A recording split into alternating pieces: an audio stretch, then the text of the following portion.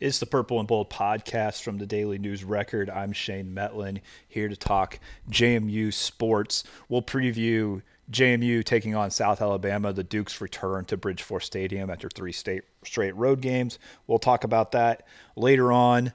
We'll start out with basketball season is kind of right around the corner. They started practicing this week. They'll get started early November 6th. The JMU men's basketball team heads to Michigan State for the opener. Will likely be a top 5 Michigan State team. So quick early tough test for the Dukes on the hardwood, but their off season is going quite well. If you follow me on Twitter or read the Daily News Record, you will have seen that the Dukes got another big basketball commitment, this time from 6'8" forward Micah Smith from Atlanta, a player who's just outside the top 150 according to 247 Sports right now. Wouldn't be shocked if he cracks the top 150 before the spring, when those lists for the class of 2024 kind of get finalized. But this is one of the biggest recruits JMU's gotten out of high school in a long time. He picked the Dukes over some Power 5 schools. Clemson was recruiting him hard right to the final minutes, final days, had visited him at his school, sent head coach Brad Brownell. So that's an indicator of how serious they were taking him when the head coach goes to visit on site there. He went the same day that Mark Byington went down. Mark Byington out recruits his old buddy. They're good friends from the UNCW days. And Mark Byington wins that recruiting battle. Mississippi State, Western Kentucky, Bradley, Florida Gulf Coast, and some other mid-majors down in Georgia, all pretty heavily in the mix to the end with this one. Micah Smith joins Red Thompson, point guard from Richmond, from the great John Marshall program in Richmond that seems to win the state championship every year. In Virginia, really good program. Point guard who's, even depending on the rankings that you check out, is even a higher rated player than Smith. They have 2 3-star recruits. And this is probably going to do it for JMU basketball recruiting for the time being until spring comes and they can kind of see what the roster is going to look like as far as transfers either leaving JMU or transfers that are available to recruit from other programs once the season ends. They probably want to wait and see what that is and see how many scholarships they want to actually give to high school players. But for a 2-person recruiting class, this is taking it to another level for JMU for men's basketball. Right now, according to 247 Sports, the Dukes have the number 30 class in the entire nation. Now, there are things about that, the ranking system, that we can get into that is not necessarily the most accurate thing right this time of year. But even just to be kind of mentioned along those schools and have that kind of thing going on, it's unprecedented for JMU basketball. I think back to about 5 years ago when I kind of first started covering JMU basketball. The Dukes, get a commitment. They sign Mike Christmas, a 3-star recruit from Virginia Beach, and the level of excitement from the staff, from the fan base that was paying close attention to JMU basketball at that time, which wasn't as big as it is now because the Dukes were down. But the level of excitement for getting one guy of that caliber was very high. And now we've reached a point where JMU basketball, that's routine to sign those guys. Mark Byington's going to have an entire roster of that level of recruit next year, this year, and next year, the way things are going. Those 3-star recruits who are borderline high major players, and with the transfer portal, it's been a little bit easier for JMU to get those guys via transfer. You look at a TJ Bickerstaff who I might add, was pretty instrumental in recruiting Micah Smith, coming from the same high school. Spent a lot of time with him on his official visit. TJ's dad, Tim, is a volunteer assistant coach at Sandy Creek High School down there in Atlanta, so that connection definitely helped the Dukes.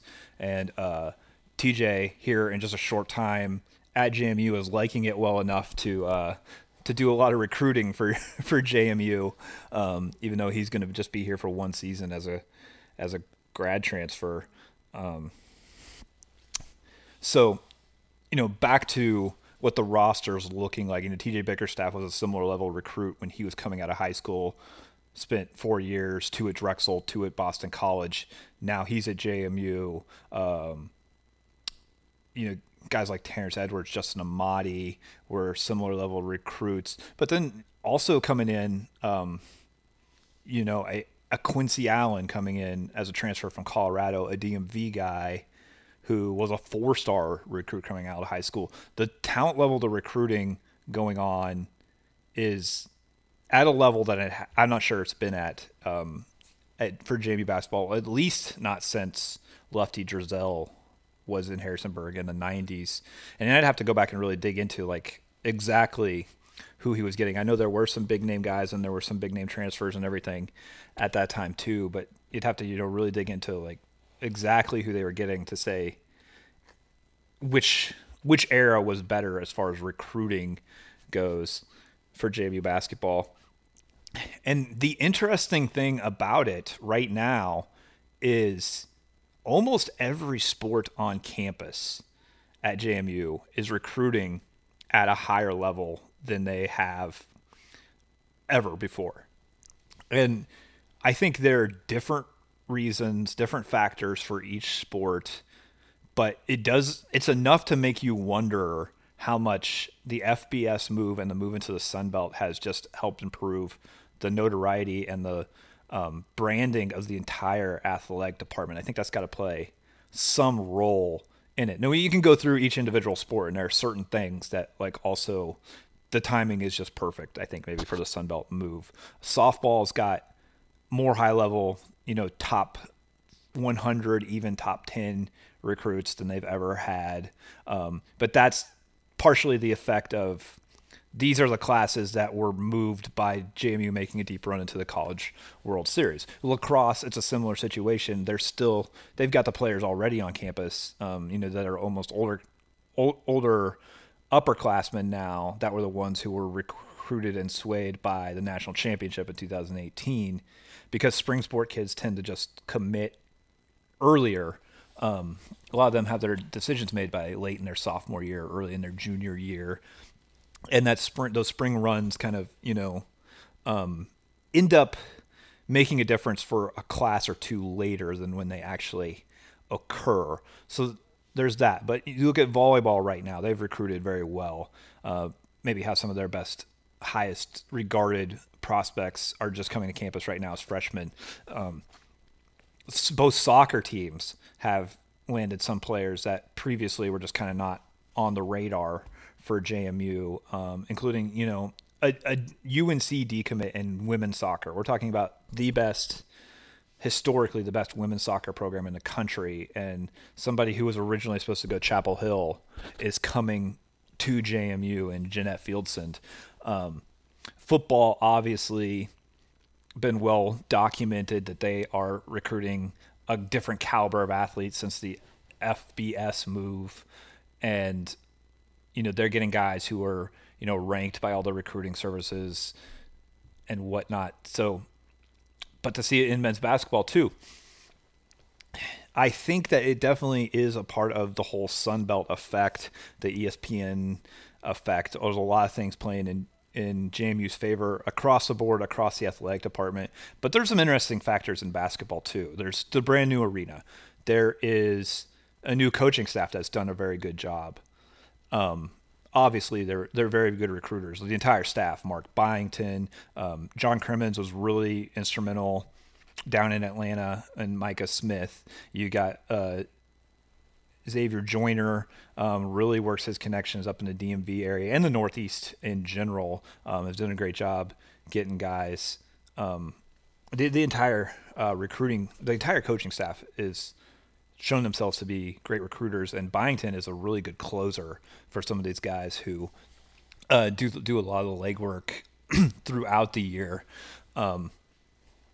They're So that's definitely a factor. But JMU's also like really taking advantage of what's happening just in the the grand picture of college basketball right now, where like I said before, they're probably done recruiting high school guys unless somebody really spectacular that they can't pass up comes along on the high school scene. Until spring, they're probably done really looking much at high school guys because they've figured out the system where they can get some of these guys to commit early.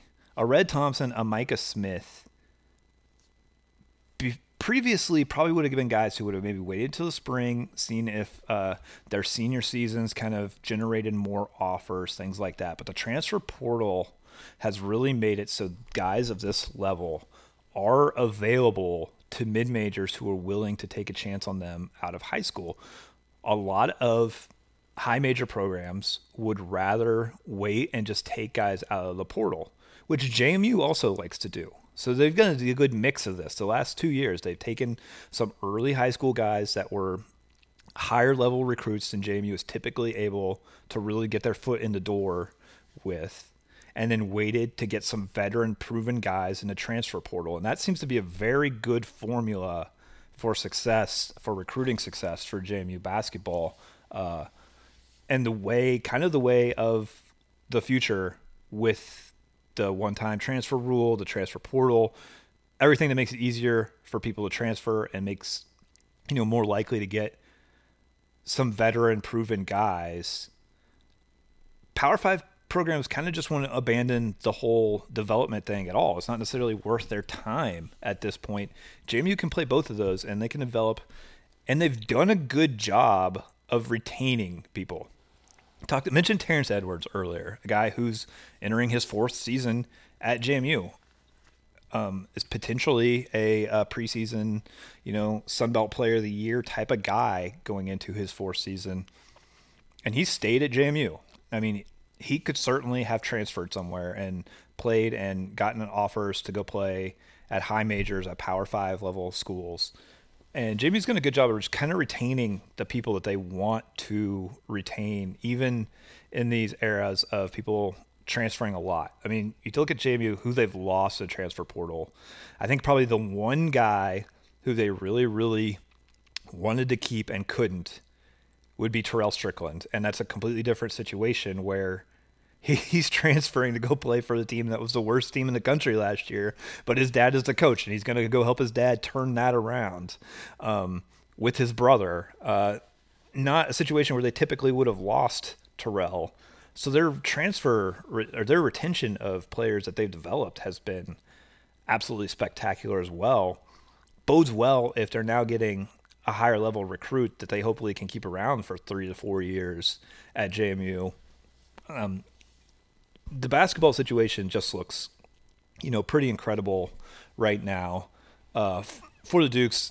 I, for one, am looking forward to November when we get to enjoy both basketball and football at the same time, because it should be a very exciting, interesting time for all the programs, whether you're talking men's or women's basketball or football. We should have a ton going on here in Harrisonburg around JMU in early November. That'll be a lot of fun. But right now it is late September. It is the 1/3 way through the college football season. JMU 4-0 will take on South Alabama in Harrisonburg this Saturday. I'll be there at Bridgeforth Stadium along with 25,000 of my closest friends, it seems like, because it's essentially sold out. There was some return tickets, I think mostly from the visitors at South Alabama allotment, some return tickets. So there are some seats available, at least as of earlier on Thursday as I record this, but probably going to be pretty close to a packed house. The Dukes returning home after 3 straight road games where they have played well enough to win every game, becoming 4-0. and take on a South Alabama team that a lot of people they weren't officially the voted on favorites to win the West, but I think you look at a lot of magazines and preseason publications and everything.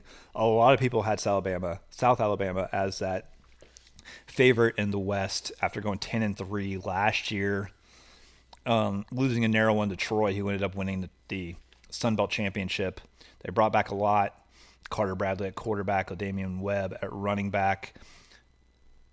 Their offense should give JMU's defense a test, but it's hard to say enough about JMU's defensive line and what the Dukes have done when it comes to stopping the run and getting to the quarterback so far this season. Let's talk defensive line. I published a story earlier today just about what the Dukes have done up front, where they lead all FBS teams, which is how I'm going to kind of phrase it this year, as they're not officially on the NCAA stat leader board on the NCAA website due to the transition period. They were included throughout most of last season, and then the NCAA decided that was like a mistake and took them off at the very end of last season. So, like a Todd Centeio last year was, ranked among the top quarterbacks in a lot of categories for the vast majority of the season, and then kind of disappeared when the season ended. That was why they decided that the transitioning teams, JMU, Sam Houston, and Jacksonville State, weren't part of that because of the transition rules and how it all works. It's stupid, but at the same time, kind of meaningless, because you can certainly find the stats there to figure out where the Dukes rank. And the Dukes rank first or tied for first in the following categories: rush defense, averaging or allowing 41.5 yards per game on the ground. That's first by a significant margin. Sacks, sack yardage, tackles for loss. That's what JMU's been doing up front. They're tied for first in all of those categories, and doing it with a defensive line that is basically 6 guys playing every snap on defense for the Dukes.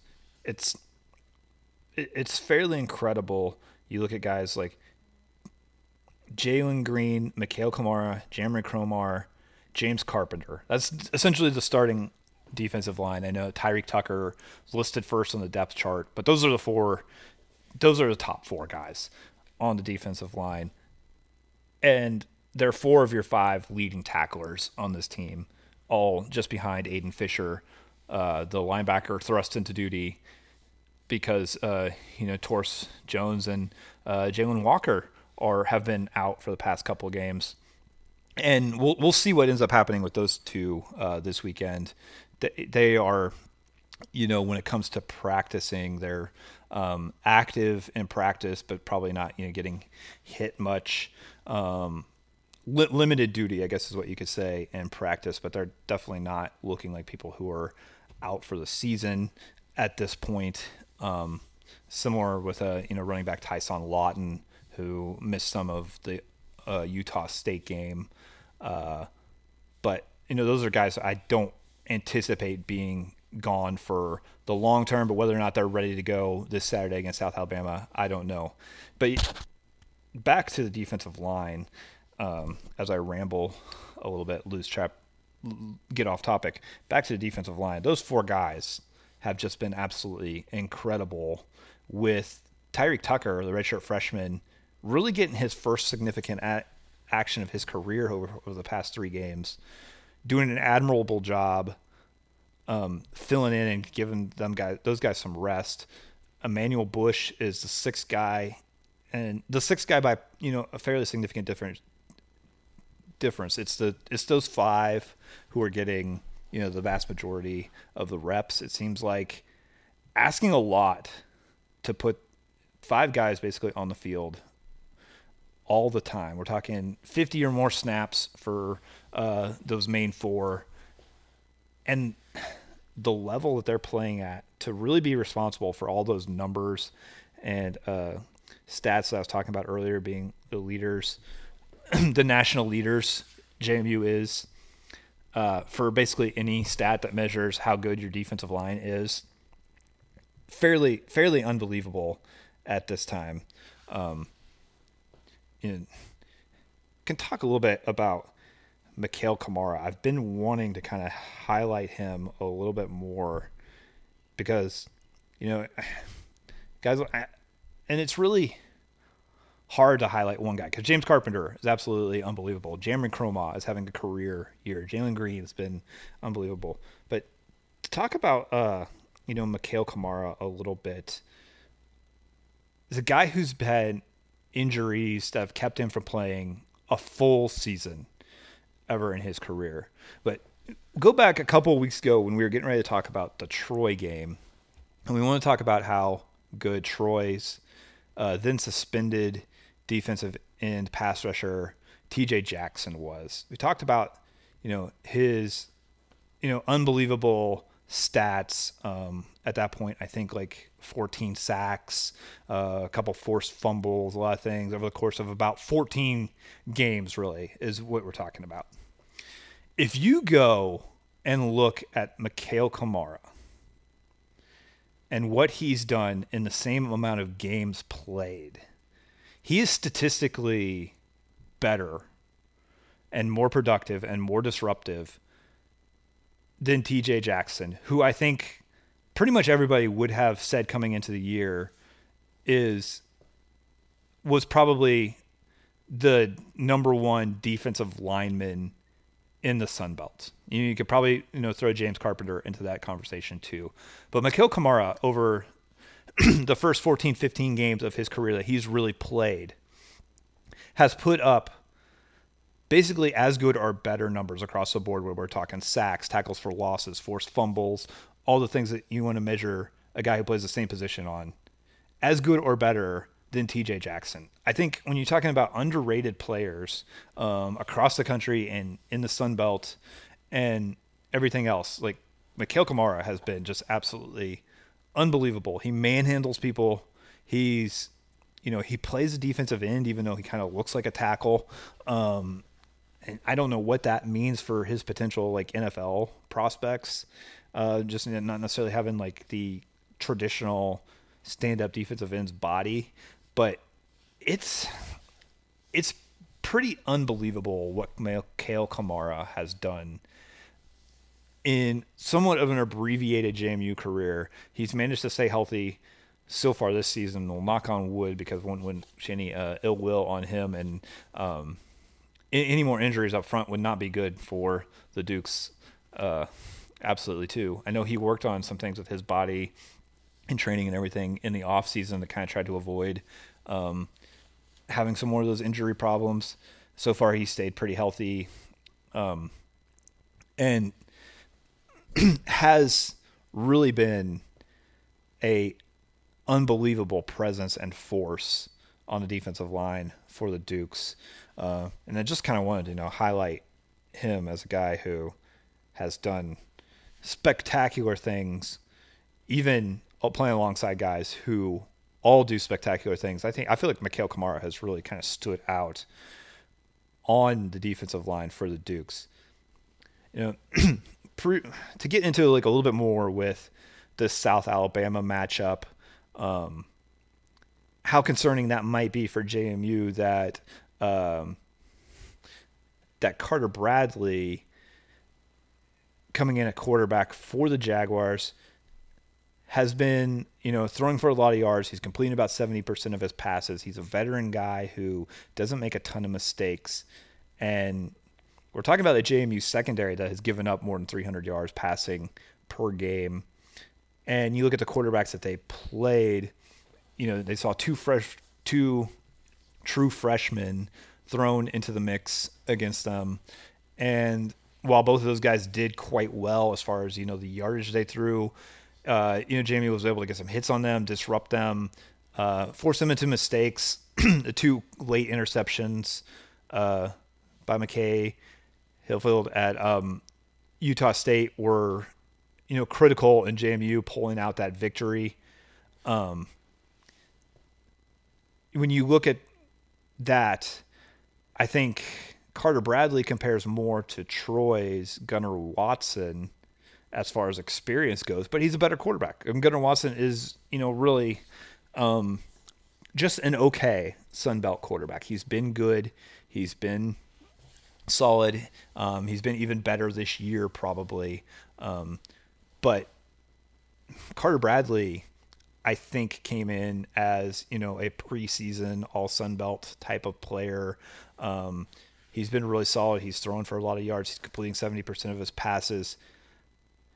Slowing down the South Alabama passing game may be one of the bigger challenges that the Dukes have faced this year, because they also have a good running game behind LaDamian Webb, who's really good.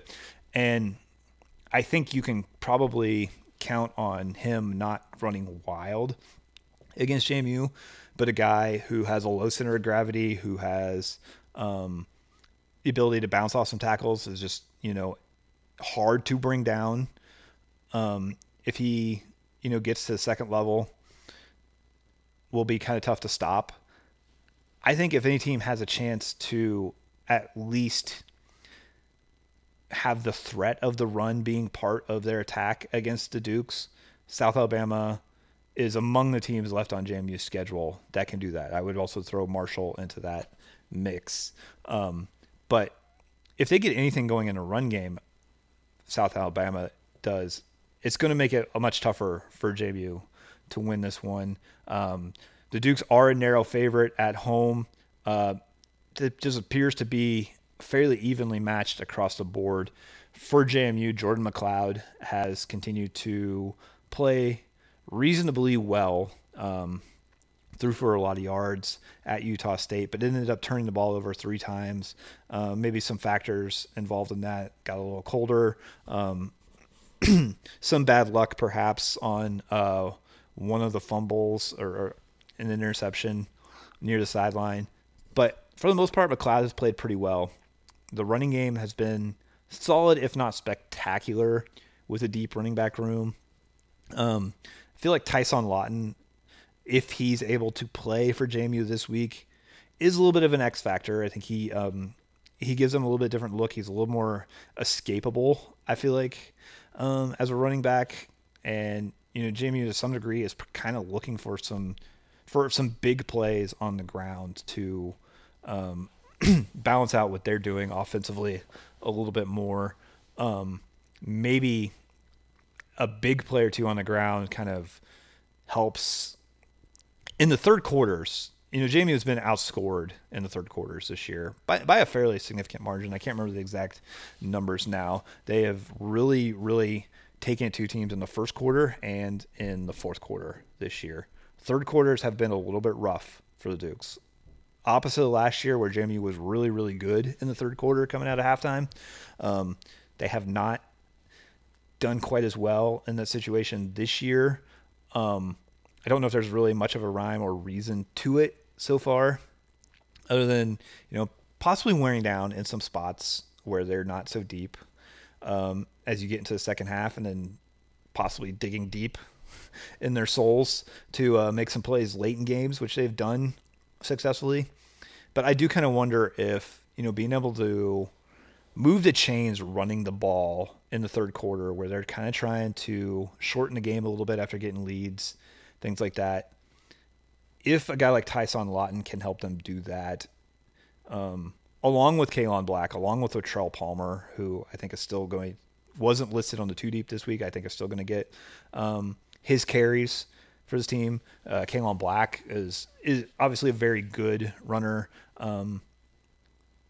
and potentially a kind of a breakout guy for the Dukes, carrying the ball.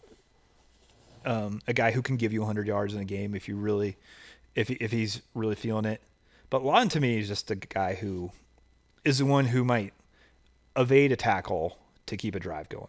The one who might do some of those things that really kind of keep the offense on the field in the third quarter, which has been a little bit of an issue when I think JMU has wanted to rest their defense, when they've wanted to shorten the game a little bit after getting ahead. They haven't really been able to do it with their running game in those early parts of the second half.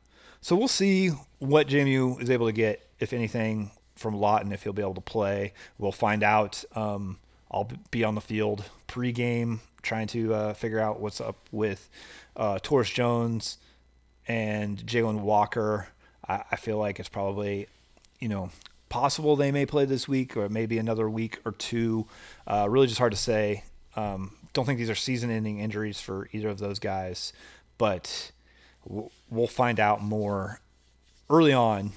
Probably an hour or so before kickoff. We'll try to see what that looks like if they're dressed and ready to go. But in the meantime, this has been the Purple and Bold podcast from the Daily News Record. I'm Shane Metlin, as always, talking about JMU sports and JMU football in particular this fall. And thank you for listening.